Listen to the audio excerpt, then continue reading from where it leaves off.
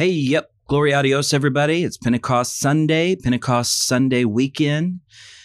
And that's a big deal for apostolics. I know we don't maybe get all the hype that Easter gets, but Pentecost Sunday is a big deal. And with that, I want to look at a few things. I want to go back to an old article from RyanAFrench.com called Fiery Evangelism. And we're going to look at some things that Elijah can teach us about revival today. And also, let me see here what I have for us. I want to talk to you about the Holy Ghost. So we're going to talk about some misunderstandings regarding the Holy Ghost. And we're going to answer some of those common questions, common misunderstandings. And as a special bonus, I want to talk about 3 of the most common stumbling blocks that keep people from receiving the Holy Ghost. 3 of the most common stumbling blocks that keep people from receiving the Holy Ghost that I've found in my ministry, praying with people and working the altars with people. And I'd love, by the way, if you're listening and you have a thought, maybe you're an altar worker or someone who really has a passion and burden for praying people through to the Holy Ghost, I'd love it if you'd call in, write, reach out in some way and give us some encouragement or some words of advice, just something that has been effective for you, that you utilize and is meaningful, that would be a help to the rest of us. If you've got something like that, don't keep it to yourself, share it, because our churches desperately need to be in the altars, working in the altars, seeing the fire of the Holy Ghost fall in the altars. And that's really what we're going to be looking at today, the fire of the Holy Ghost and how we desperately need it. It doesn't take many generations for even Pentecostals to lose the flame, the fire, the burden, the passion. And it's our responsibility. It's our God-given directive.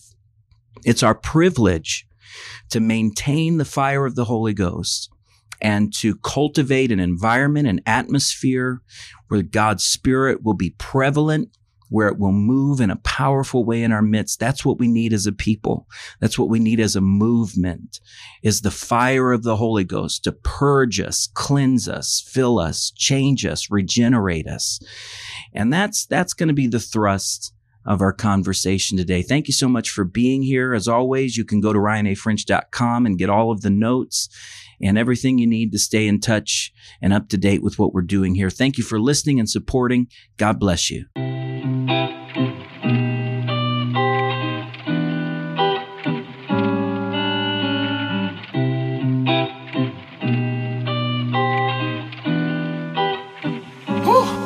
Yeah.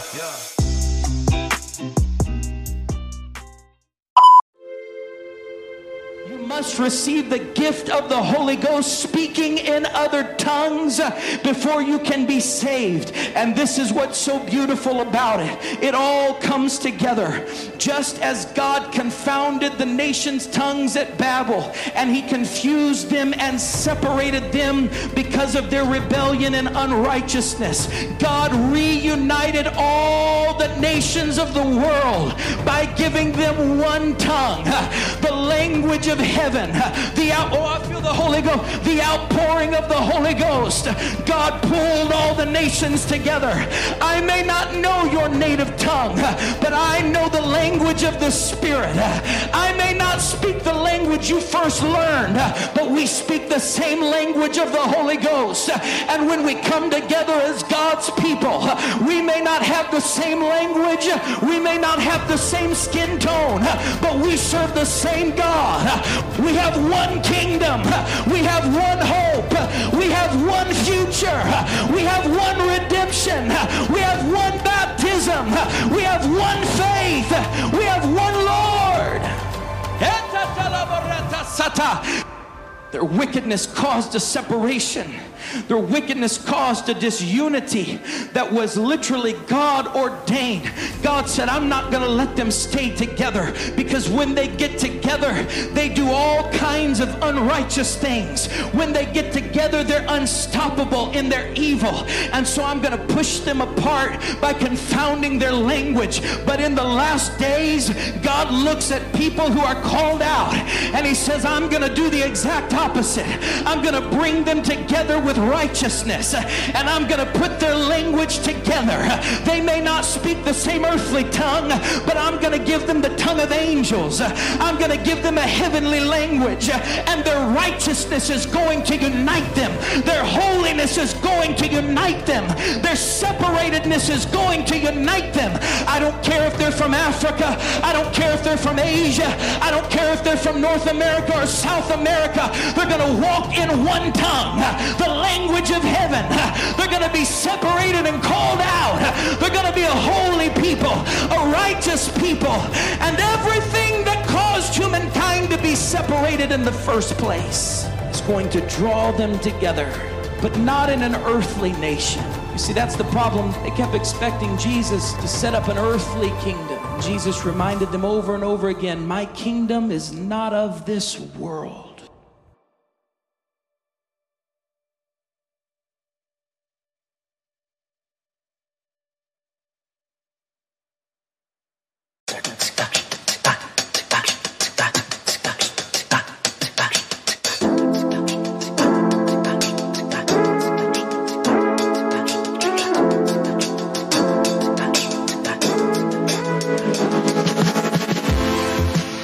And we're back. Thank you so much for joining us. Happy Pentecost Sunday weekend. I pray that your church is on fire. I pray that you're on fire with the power of the Holy Ghost operating, manifesting in your life. I pray you're walking in the Spirit, praying in the Spirit, living in the Spirit. I pray that you have passion like never before. And I want to start by answering some common questions that I receive, and probably many of you receive, or maybe you're asking these questions. There's a lot of misunderstandings about the Holy Ghost and tongue talkers, Pentecostals, apostolics, whatever verbiage you want to use. In fact, I remember years ago, I went into a country western type store. I can't remember what it was called, but I wanted to buy a pair of American-made boots, cowboy boots, the real deal. I was ready to spend some money. And there was a lady there, and she was very nice. She came over trying to help me. And first of all, I was totally shocked because I did not realize that you can spend, $2,000 on a pair of boots. So that was a little startling. But she was showing me the boots, and she said, "Hey, are you a preacher?" And it kind of came out in conversation. I said, "Yes, I pastor Apostolic Tabernacle, 9769 Terra Boulevard, Jonesboro Road." And she said, "Oh, wait, what kind of church is that?" I said, "Well, we're a Pentecostal church." And all of a sudden, she'd been very friendly, but her demeanor changed. I could tell she was visibly shaken. And she went from being very friendly to kind of like, whoa. She was standing back, didn't want to get too near. I felt like I had leprosy or something. And I said, "Are you okay?" I said, "Are you familiar with what Pentecostals are?" And it took her a minute because I could tell she didn't want to be offensive, but she said, "Y'all are the people who handle snakes, aren't you?" And I said, now, if you know anything about me, you know that Ryan hates snakes. I mean, there's almost nothing in this world that I dislike more than snakes. So there ain't going to be no snake handling in any church near me. I can promise you that right now. But this is a common misconception that sometimes I think other denominations purposely stereotype or purposely portray us in that light. It's kind of a pejorative way of speaking about us. And so some people really do have this stereotype, this misconception in their minds that all Pentecostals, or even most Pentecostals, are crazy, tongue-talking, snake-handling weirdos, which is actually not the case, not even close to the case. In fact, if you really want to look into it, you can find that every denomination has had their weird little sect of snake handlers out there that are playing games and doing weirdo stuff.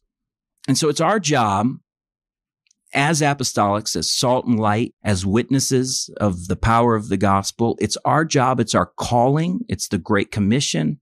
It's our mandate to reach the world, preach the gospel. What does this mean literally? I know sometimes we kind of sensationalize preaching the gospel, and we categorize it as just the act of a preacher being in a pulpit preaching to a crowd of people. And I know that's real and that's true, but that's not even really the vast majority of what witnessing and preaching the gospel is. The vast majority of preaching the gospel is our personal witness, where we preach to someone in a one-on-one setting, or maybe a one-on-three setting around a coffee table at a country western boot store somewhere, at school, on campus, wherever it is, we're preaching the gospel in those environments. That's why the Bible tells us that we've always got to be ready to give account. We've always got to be instant or prepared to answer the questions that come our direction. And because there's so much misinformation out there about tongue talking in particular, we have to be very patient and careful to give good answers, thoughtful answers, helpful answers to people who want to know. And by the way, it's an advantage if you view it as an advantage. If you look at being an apostolic or a Pentecostal as some kind of second-class citizenry, or you feel intimidated by other denominations or people of other faiths, and you feel inferior in some way, well, you're going to have a real hard time evangelizing, and you have a problem in your spirit that you need to overcome. This is why Paul said things like, I'm not ashamed of the gospel of Jesus Christ, for it is the power of God unto salvation. We can't be ashamed of who we are, because who we are is what God called us to be. If we're ashamed of who we are, then we're ashamed of the gospel. We're ashamed of God himself. And we can't be that way as Christians. So we have to be ready. We have to understand that what we have is powerful, but we have this built-in advantage that we are so countercultural.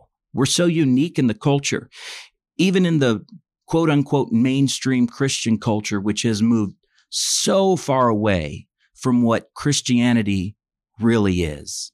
I mean, if you took a mainstream Christian, a typical American Christian, and dropped them in a Book of Acts church sometime soon after the death, burial, and resurrection of Jesus, they would not even be considered remotely Christian in that environment. They would be considered as pagan as the pagans, because their form, their version of Christianity is so polluted with false doctrine and paganism, by the way, which is what the Catholic Church did to the church.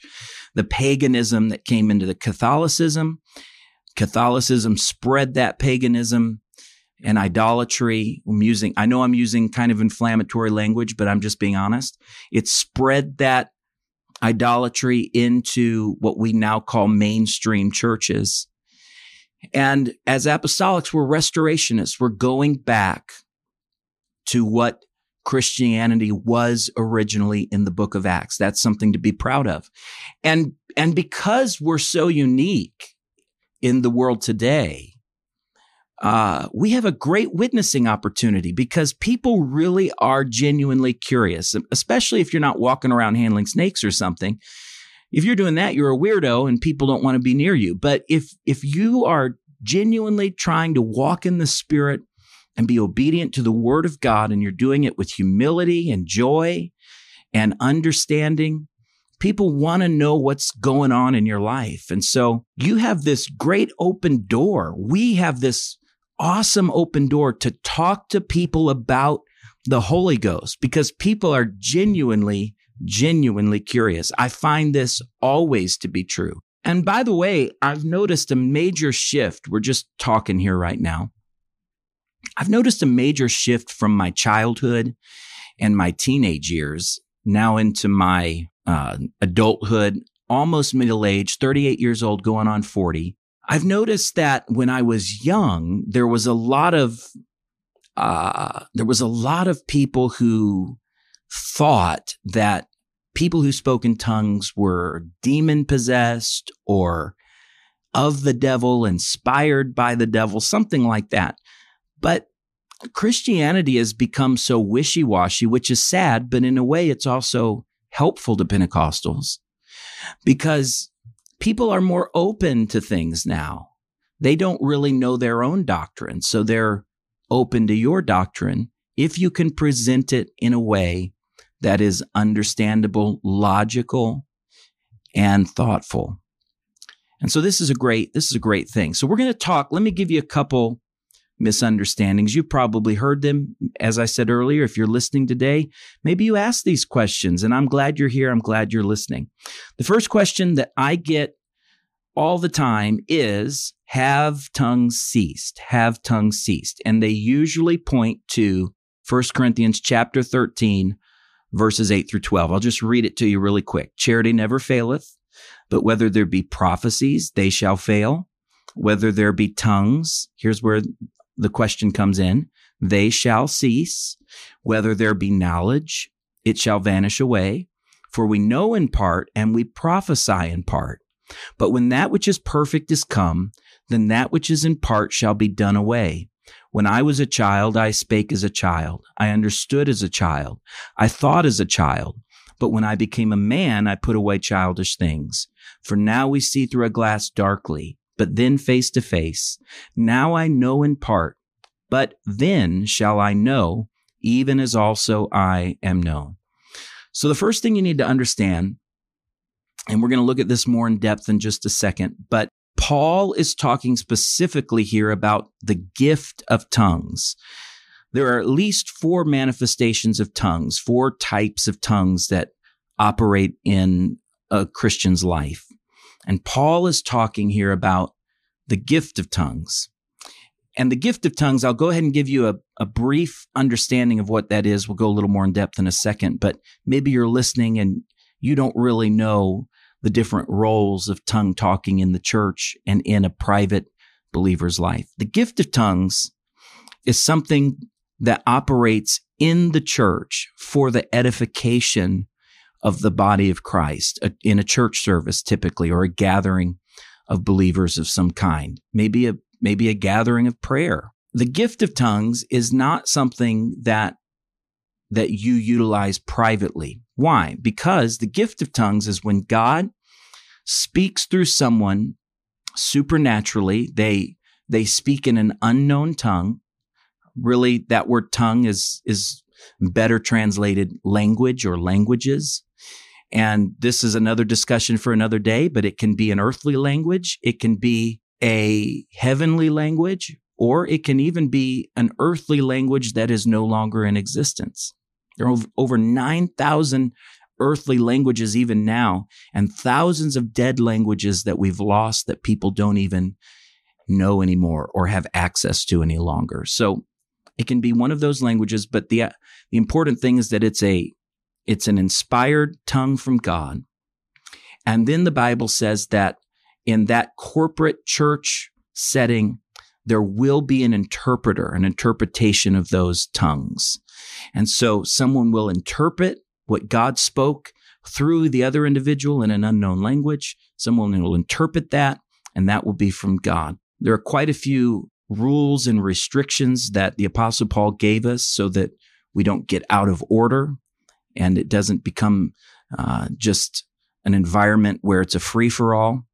And that's another discussion for another day. But this is what Paul was talking specifically about. But Paul was not saying that tongues have ceased today.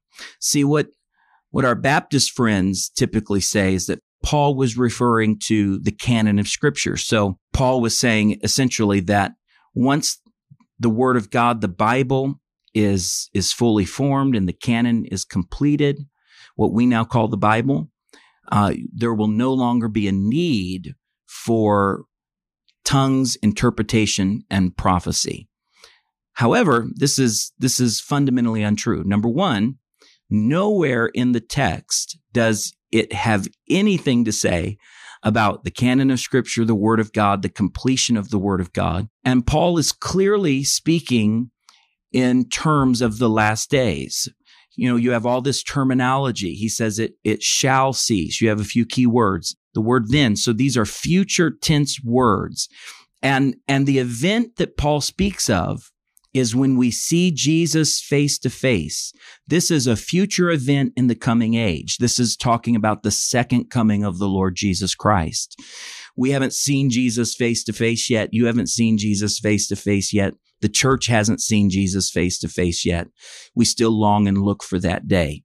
So clearly Paul was talking about a very futuristic event that still has not occurred. So tongues have not ceased. They will. Prophecy will cease. When the Lord comes back and raptures his church and brings us home, there won't be any need for prophecy, and there won't be any need for tongues and interpretation. But it's still for the edification of the church today. Now, having said all of that, I want to give you the 4 manifestations. Manifestations, I know, is kind of a big, bulky word, but maybe we could use the word types. The 4 ways that the Holy Ghost or the Holy Spirit. Remember, you can use the word Holy Ghost and Holy Spirit interchangeably. It's the same thing. The Holy Ghost is something that operates in a believer's life, in the life of a church. And there are 4 ways that it does so. Let me read 1 Corinthians 12, 30 through 31 to you. It says this: have all the gifts of healing, do all speak with tongues. So here Paul's asking kind of a similar question. Does everyone have the gift of healing? Does everyone speak with tongues? Do all interpret? Does everyone interpret tongues? And then he kind of stops and pivots and he says this: but covet earnestly, desire earnestly the best gifts, and yet show I unto you a more excellent way. So here's the question that people ask: are tongues for everyone? You might say, okay, I see, Ryan, that tongues haven't ceased. Tongues still operate today. But does everyone need to speak with tongues?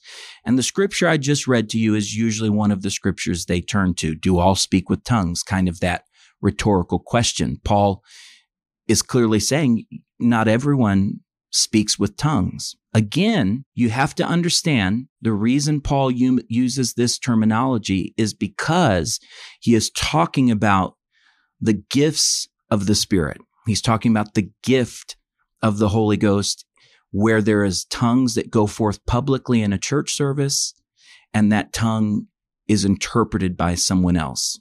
He says it clearly: the gift of healing, the gift of tongues, the gift of interpretation. Certainly, every Christian does not have the gift of healing. Every Christian does not have the gift of tongues where they speak tongues out in a service and someone translates it or interprets it. Not every Christian has the gift of interpretation either. Those are gifts that God gives people along with other gifts. For example, the gift of discernment and things of that nature. But Paul does go on to say that even though everyone doesn't have these gifts, everyone should desire these gifts. In fact, he said you should earnestly desire these gifts. In other words, this is something that you should long for. You should pray for it. You should seek after it. It's not something you just say, well, it's not my gifting, so I guess someone. No, as a Christian, as an apostolic, you're supposed to seek after these gifts. These are the best gifts, and we long for them. Now, we may not have them, but we long for them. This is why there's a lot of confusion about the question of, okay, tongues.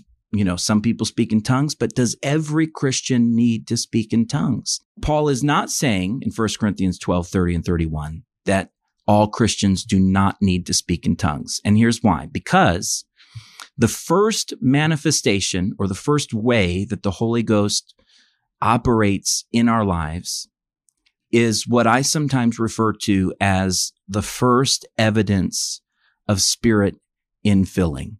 I have lots of scriptures. You can go to ryanafrench.com and I'll have these scriptures posted for you. The most common one is Acts 2:4, Acts 2:38, Acts 4:31, Acts 8:15 through 17, Acts 9:17. We could go on and on. There's so many passages of scripture that show us and reveal to us that when people were saved at the moment of salvation, they received the Holy Ghost and they spoke in other tongues. They spoke in a language that they did not previously know. We often call this the evidence or the fruit. It's the first symbol that someone has received the Spirit of God, that God dwells inside of them now. This is an amazing and a powerful experience. And every believer in the book of Acts and every early Christian repented of their sins, was baptized in Jesus' name, and received the Holy Ghost, speaking in other tongues. This is the evidence. I'm personally glad that God gave us an evidence. We don't have to wonder. We don't have to ask. Why would people want to wonder if someone had received the Holy Ghost? We know because God does something miraculous and supernatural in that moment. He moves upon them. He fills them and they begin to speak supernaturally as the Spirit gives the utterance. What an amazing experience. I received the Holy Ghost when I was 7 years old. And I know you say, well, you were very young. Yes, I was. And I didn't stay full of the Holy Ghost my entire life from the moment I was 7 until right now. But that moment was life-changing. And I'm thankful that God filled me with His Spirit. Everyone who is saved, everyone who wants to be obedient to the gospel must speak in other tongues. This is essential.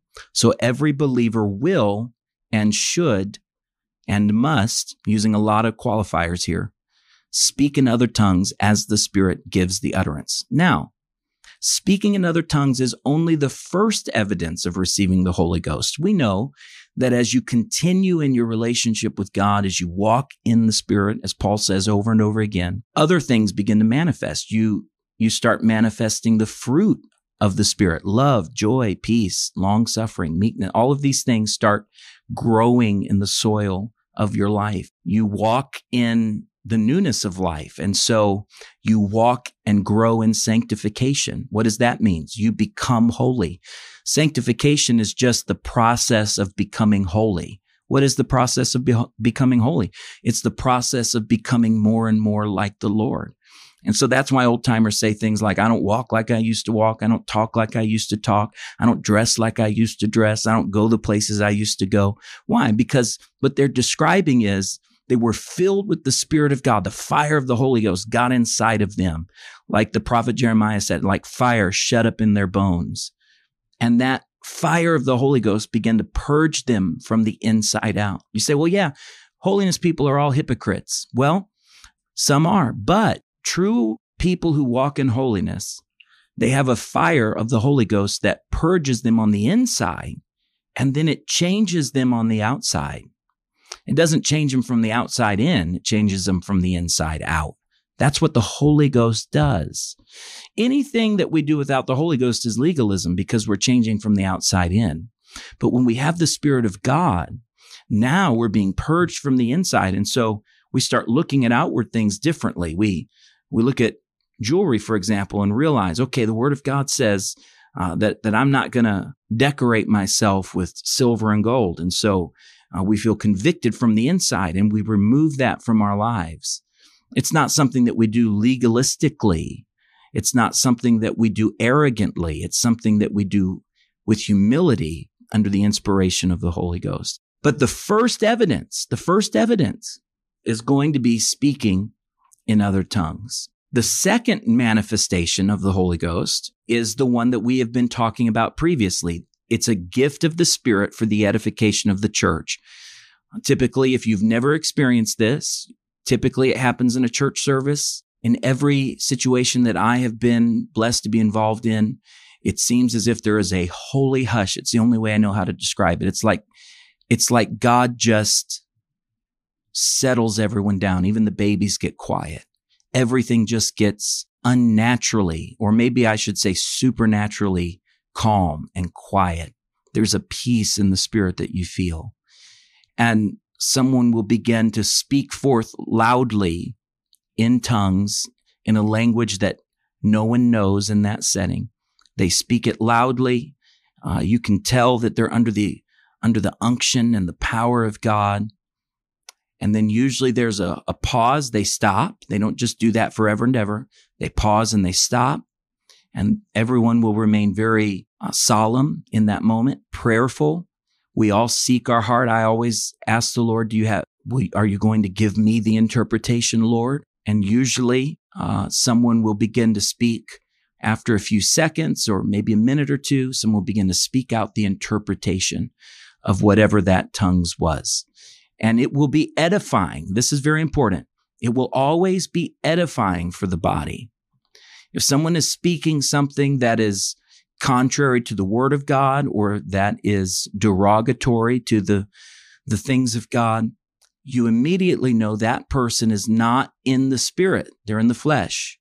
Now, I've never seen that happen, but I'm sure that it has happened. It'd be an area where someone could abuse the gifts of the Spirit. Every gift of the Spirit can be abused. The gift of healing can be abused. Shysters do it every single day.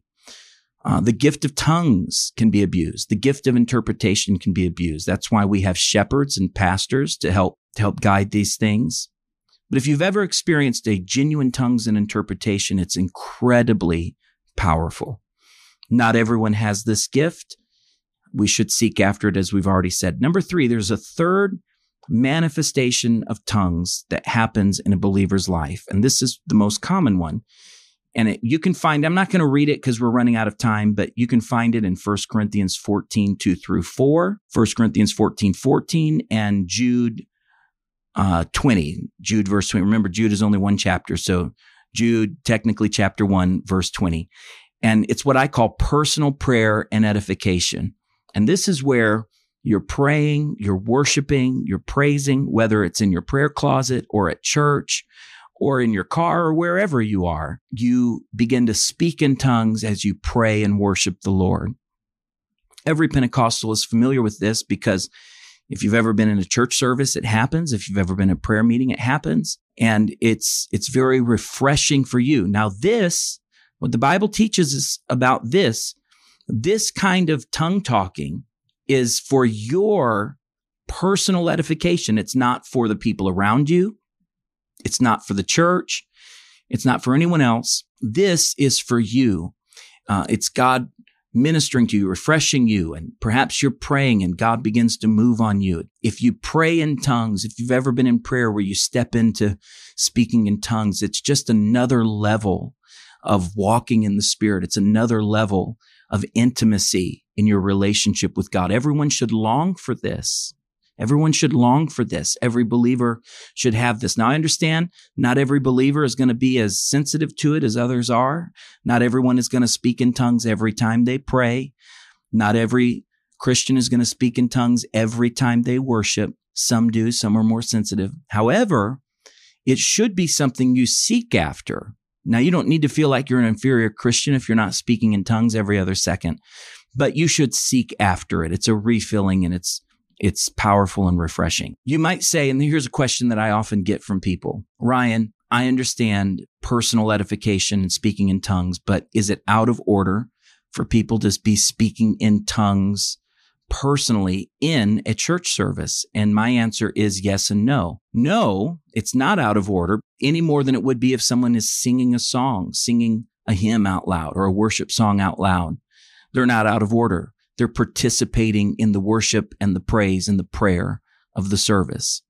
So speaking in tongues publicly in a church service is not out of order as long as you are not becoming disruptive to the service itself. If your personal tongues, your personal prayer and edification is becoming disruptive to the flow of the church service, then you are out of order and you are not in the will of God. Any more than if someone said, well, prayer is a good thing, so I'm going to go pray loudly for my pastor while he's preaching. I'm going to go stand, right in front of the pulpit and pray for him loudly while he's preaching. Well, that's out of order. Prayer. Are you saying prayer is bad, Ryan? No, prayer is a good thing. You ought to pray for your pastor, but that's not the time or place. Same with tongues. If you just decide that while the preaching is going forth or something like that, you're going to disrupt the whole service and stand up and do something like that and do it in a disruptive way that draws attention to you, that would be out of order. However, an environment of praise and worship and prayer will usher people into the presence of the Lord in such a way that they will speak in other tongues. Number 4, and there's a fourth, what I call manifestation of the Holy Ghost. You could take number 4 and smash it together with number 3, personal prayer and edification that we just talked about. But I think it's helpful to separate it. Number 4 is what I call intercessory prayer. You can find this in Romans 6:18, Romans 8:22 through 26. You can read that for yourself. But intercessory prayer is what the Bible describes as the Spirit praying through us. It usually is accompanied with groanings. It's a deep prayer where we are burdened and we are praying for things that we don't even understand. Have you ever prayed for a loved one and you didn't even know everything happening in their lives? You just knew their life was a mess. they're hiding things from you. There's things happening you don't really know, but you're so deeply burdened for them. Intercessory prayer is the kind of prayer where you're praying for someone in a situation that you don't really know everything about that situation, but God knows every detail of that person's life. And so as you're praying to the best of your human ability, suddenly the Spirit of God begins to pray in you and work through you. And the Spirit begins to help you pray in tongues for things that you don't even have personal knowledge of, but God has personal knowledge. Many times I've heard stories, and in my own life, I've been woke from a sound sleep in the middle of the night, and God began to burden me to pray for someone or a situation, and I didn't even know why I was praying for him. God just gave me a name and said, pray right now. And I started praying, and intercessory prayer would come upon me. And I know many of you listening have experienced this. Some of you have moms and grandmothers who were like this and are like this. And I prayed for them in the middle of the night. The Lord just started praying through me. I had no idea why. And the next day got a call and found out that they had been in a life and death situation at that very second when God woke me up. And I didn't even know what I was praying for, but God knew what I was praying for. And so the Holy Ghost helps us. That's intercessory prayer. And this is a private prayer. This is something that we do on our own. And it's not even for us. Now, we can feel edified when we do, but intercessory prayer is not technically for us because we are praying for someone else, and it's a blessing to their life.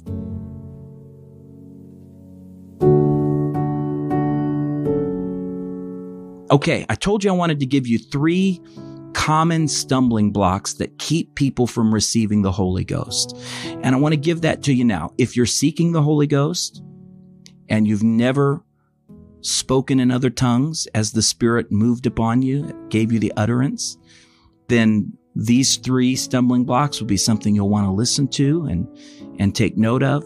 If you have the Holy Ghost and you want to be able to pray with people and help them receive the Holy Ghost, and that ought to be one of your primary goals as a Christian, is to help see other people receive the Holy Ghost, you want to be a part of that, then you should listen to these 3 things and make a note of them somewhere, and this will help you as you minister with people in the altar. So the first stumbling block that I see pretty commonly is kind of goes without saying, not believing in the baptism of the Holy Ghost. So when I'm talking to someone and praying with them, one of the first things I'll ask them is, do you believe in the baptism of the Holy Ghost? Do you believe it's real? Do you believe it's for the church today? Essentially, all the questions that we just talked about. Do you believe that it's for the church today? Do you believe that everyone needs it? Do you believe that you need it? Commonly, if someone is praying in an altar and they're not receiving the Holy Ghost, there's some form of unbelief that is gripping them. And God is not going to fill someone without faith with His Spirit if they have unbelief. And so if they have unbelief, you have to stop. Don't keep trying to pray them through to the Holy Ghost because you're never going to get anywhere. It's like beating against a brick wall. If they have unbelief in their heart, you have to lovingly disciple them. You've got to, if they'll let you, go sit down with them somewhere, whether it's right that moment or at another time, sit down and talk them through their unbelief. Answer their questions, just like we were going through a moment ago. Listen to their questions with compassion and with understanding. Answer them patiently, answer as many questions as they have until some faith and anticipation starts growing inside of their heart. That's number 1. Here's number 2. This is the second most common stumbling block that keeps people from receiving the Holy Ghost. Thinking that the Holy Spirit is going to take them over, control them, force them to speak, or talk through them. This is an error. This is not what the Bible teaches, and I find that many apostolics struggle under this error. And I think sometimes our semantics, our language, the way we talk about the Holy Ghost promotes this error, and we don't mean to. It's an accident, of course, but we unintentionally promote a misunderstanding about what happens when we receive the Holy Ghost. If you look at the book of Acts, the Bible says that they spoke in other tongues. They spoke as the Spirit gave them the utterance. The key word here, key words, is they spoke. God is not going to take someone's mouth over. This is what people sometimes think. Well, God's going to take my tongue. He's going to take my lips. He's going to take my vocal cords. He's going to take it over, and I'll have absolutely no control. This is not true. God is not going to start supernaturally moving your mouth and forcing air to come out of your lungs through your vocal cords and out your mouth. This isn't what God does. He gives the utterance. He gives the inspiration. He gives the words. He gives the idea. He puts them in, we could say, your mind or in your heart. He gives you the inspiration. They're there. Sometimes people use the illustration, it's like it's bubbling up inside of you. What we mean is it's like these words are running through our heart and our mind, and they don't really make any sense to us. But you have to let those words out. This is a phrase we use in altar work a lot. Let it out, let it out, let it out. But what we mean by that, and we need to make sure we clarify this to people, is that you now have to use your voice. You have to actually move your mouth and speak intentionally the words that God is putting in your heart and in your mind. God isn't going to make you speak it. He's not going to force that sound out of your mouth. Some people think, well, if I just start saying a word like hallelujah, that as I'm saying that word, God's going to start forcing me to say other words. That's not how the Holy Ghost works. You will be speaking the words. You will be speaking the words, but the Holy Spirit will be giving you the utterance. This is important because many people don't receive the Holy Ghost because they're stuck in this error, this misunderstanding that God's somehow going to force them to do it. And God isn't going to do that. The third common stumbling block that I think keeps people from receiving the Holy Ghost is expecting a spectacular supernatural experience. This is a stumbling block. When I say that, I don't mean that receiving the Holy Ghost isn't amazing, wonderful. It's an incredible feeling. Many people you talk to will share an experience that they look back on, and it really is life-changing. However, trumpets aren't going to sound, angels aren't going to descend from the heavens, fire isn't going to start shooting out from the ground. And sometimes we give this idea to people that when they receive the Holy Ghost, there's going to be earthquakes and fire and smoke and they're going to fall on the ground and shake uncontrollably. And so they're waiting on this experience that is not necessarily going to happen to them. Now, it can happen to them. God does manifest himself or touch people in different ways, and some people respond differently. Some people are more sensitive. Some people are more reactionary to the Spirit of God.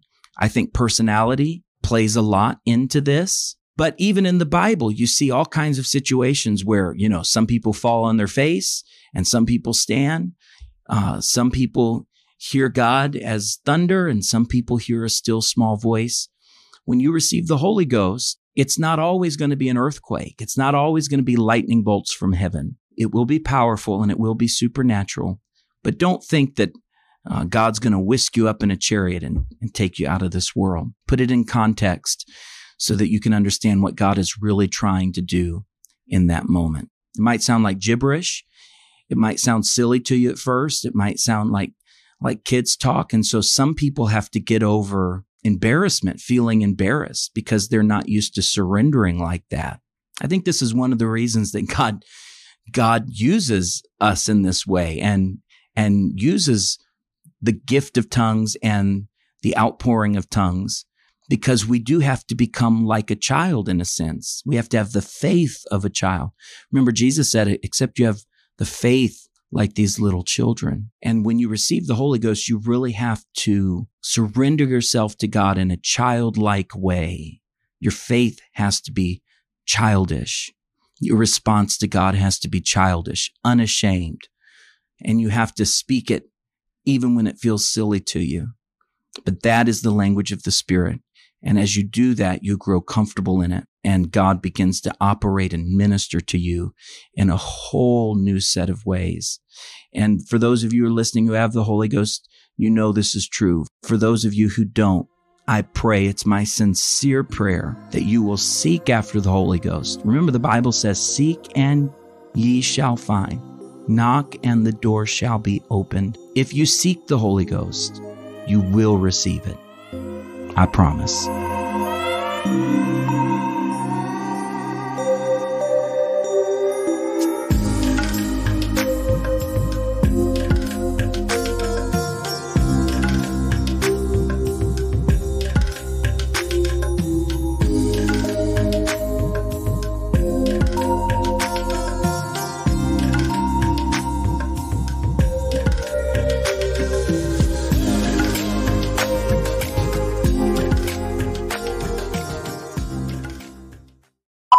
Hey, I know commercial breaks are frustrating, but I do want to pause and let you know you can financially support this apostolic Pentecostal programming by giving as little as 99 cents a month. You can give $4.99 a month or even as much as $9.99 per month by going to www.anchor.fm/apostolicvoice/support. Also, please consider giving this podcast 5 stars and a quick review on iTunes. It really helps us out in the search engines people use to find podcasts when you give us a like and a review. Thank you so much for listening, and thank you for your support. God bless.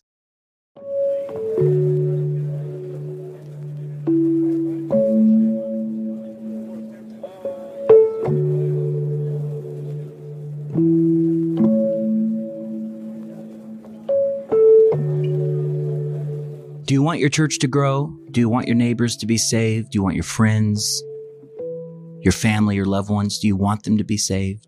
Chances are, if you're listening to this, you probably do. And witnessing, preaching, reaching out to them, that's called evangelism.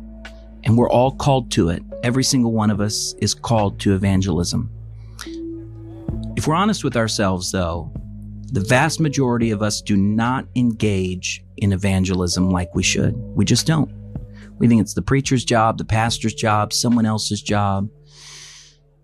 Or we want to, and we know it's our job, but maybe we feel intimidated or afraid, or life just gets so busy. But evangelism is spreading the gospel by whatever means possible. So your Facebook can be evangelistic. Your social media can and should be evangelistic. I don't mean obnoxious, but evangelistic.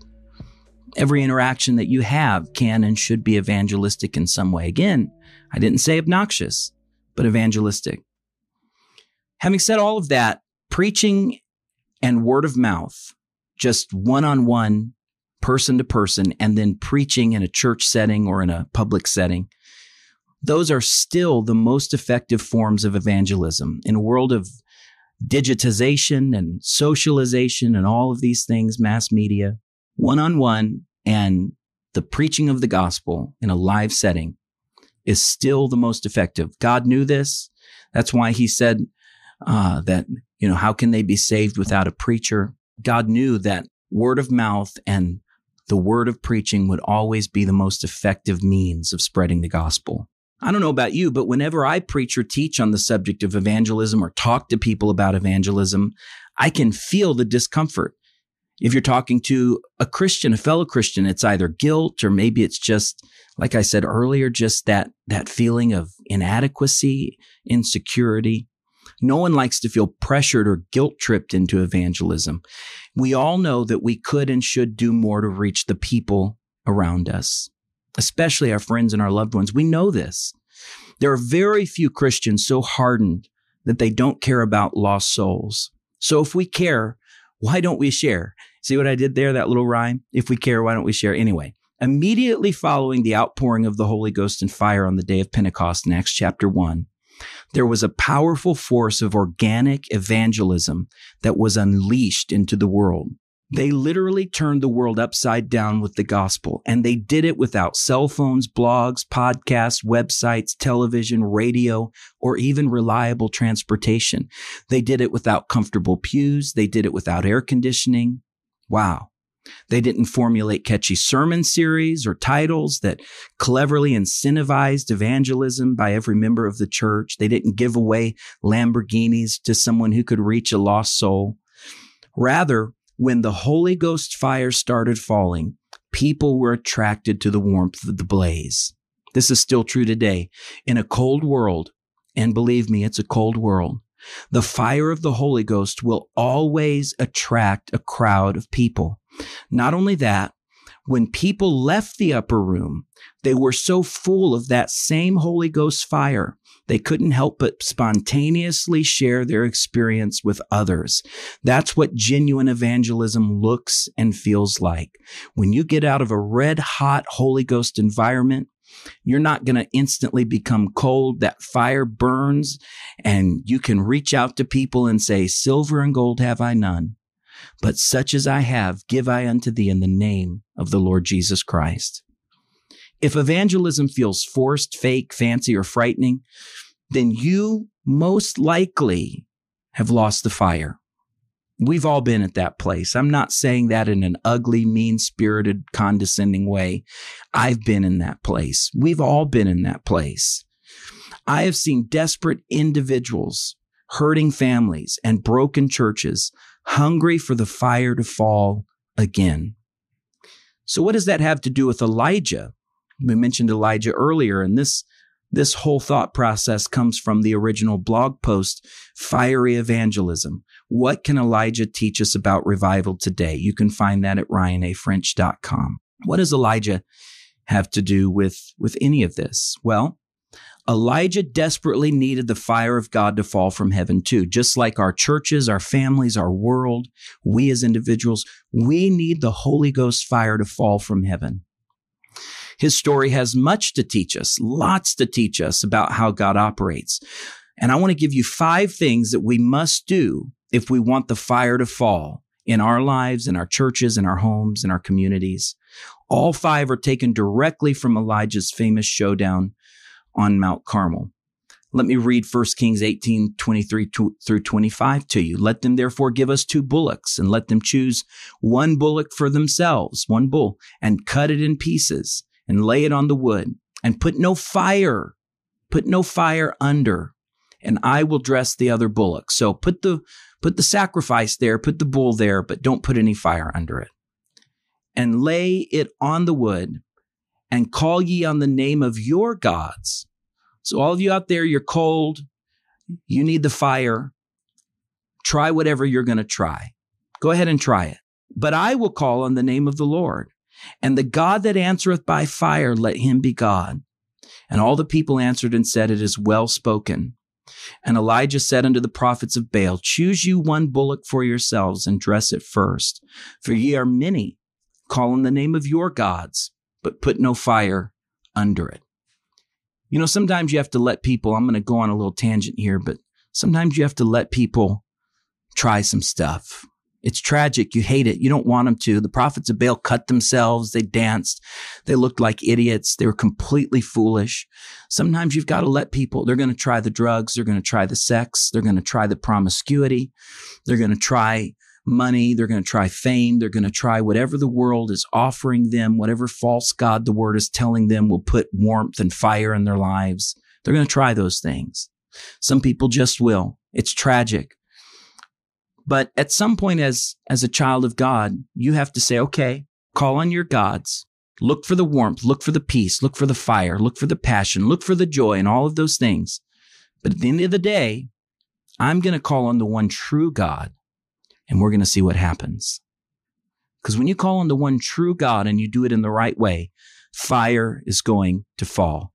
And here's the first thing that we must not do, the first lesson that Elijah teaches us about receiving the fire of God.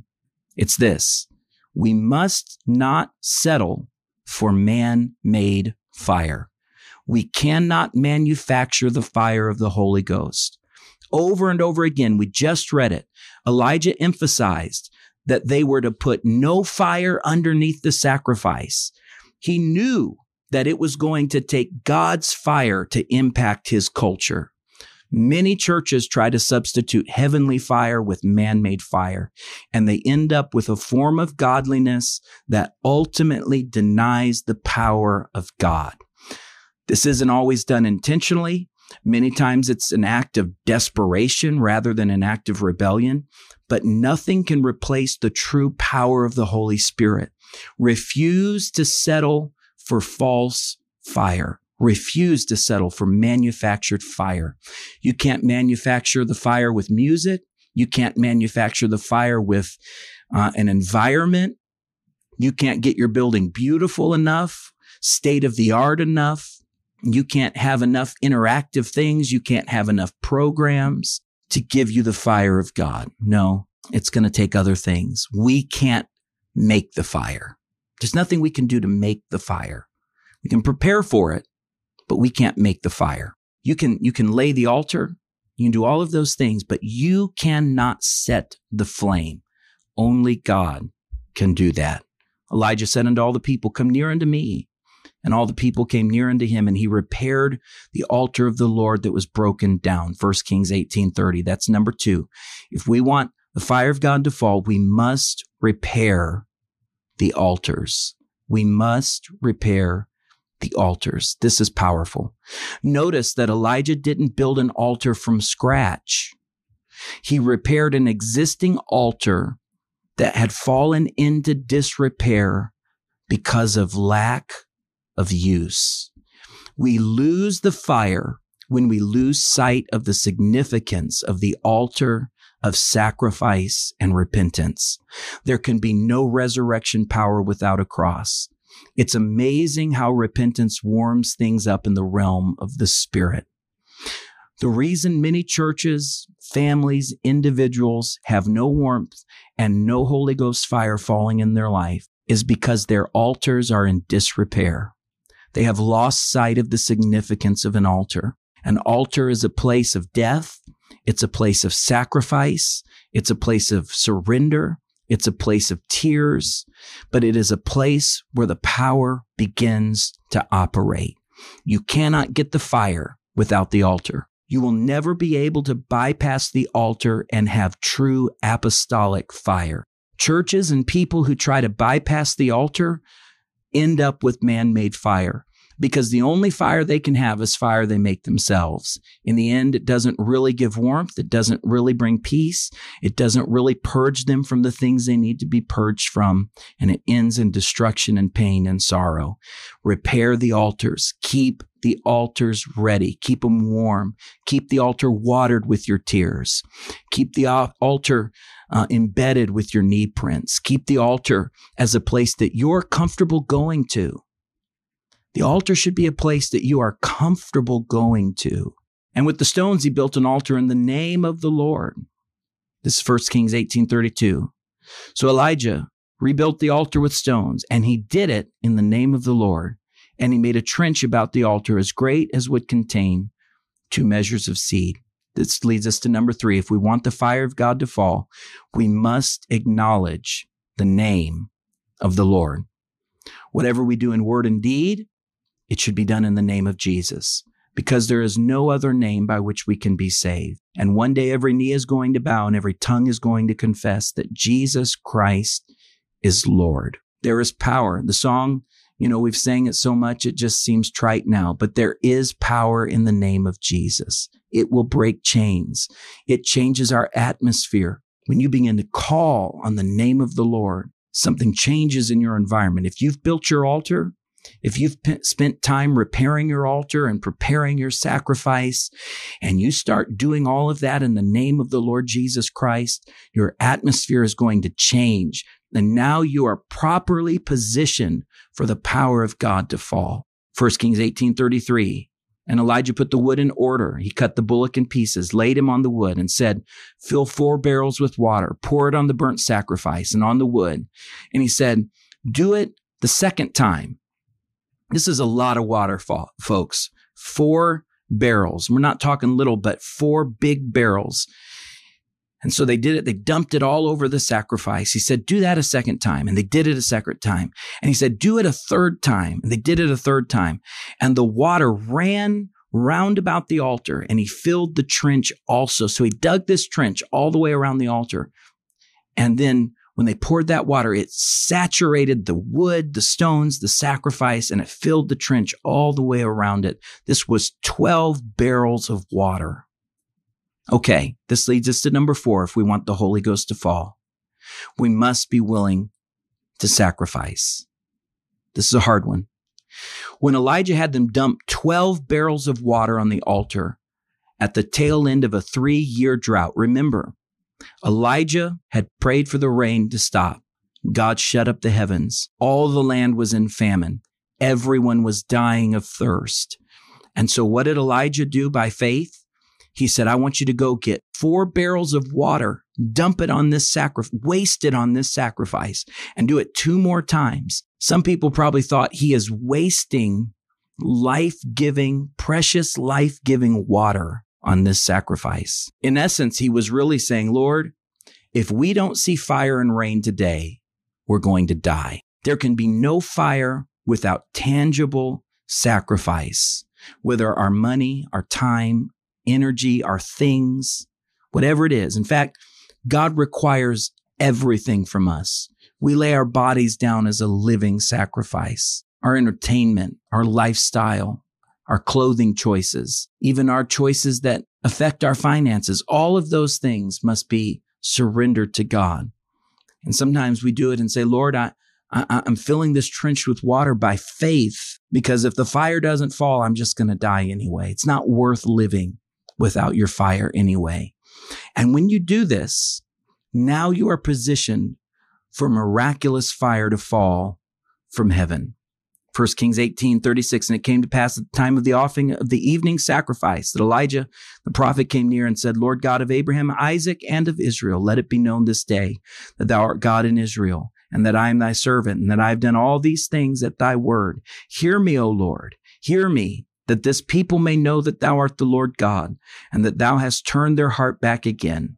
Then the fire of the Lord fell and consumed the burnt sacrifice, and the wood, and the stones, and the dust, and licked up the water that was in the trench.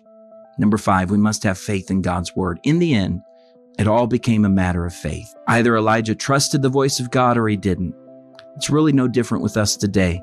We either believe in the power of the gospel or we don't.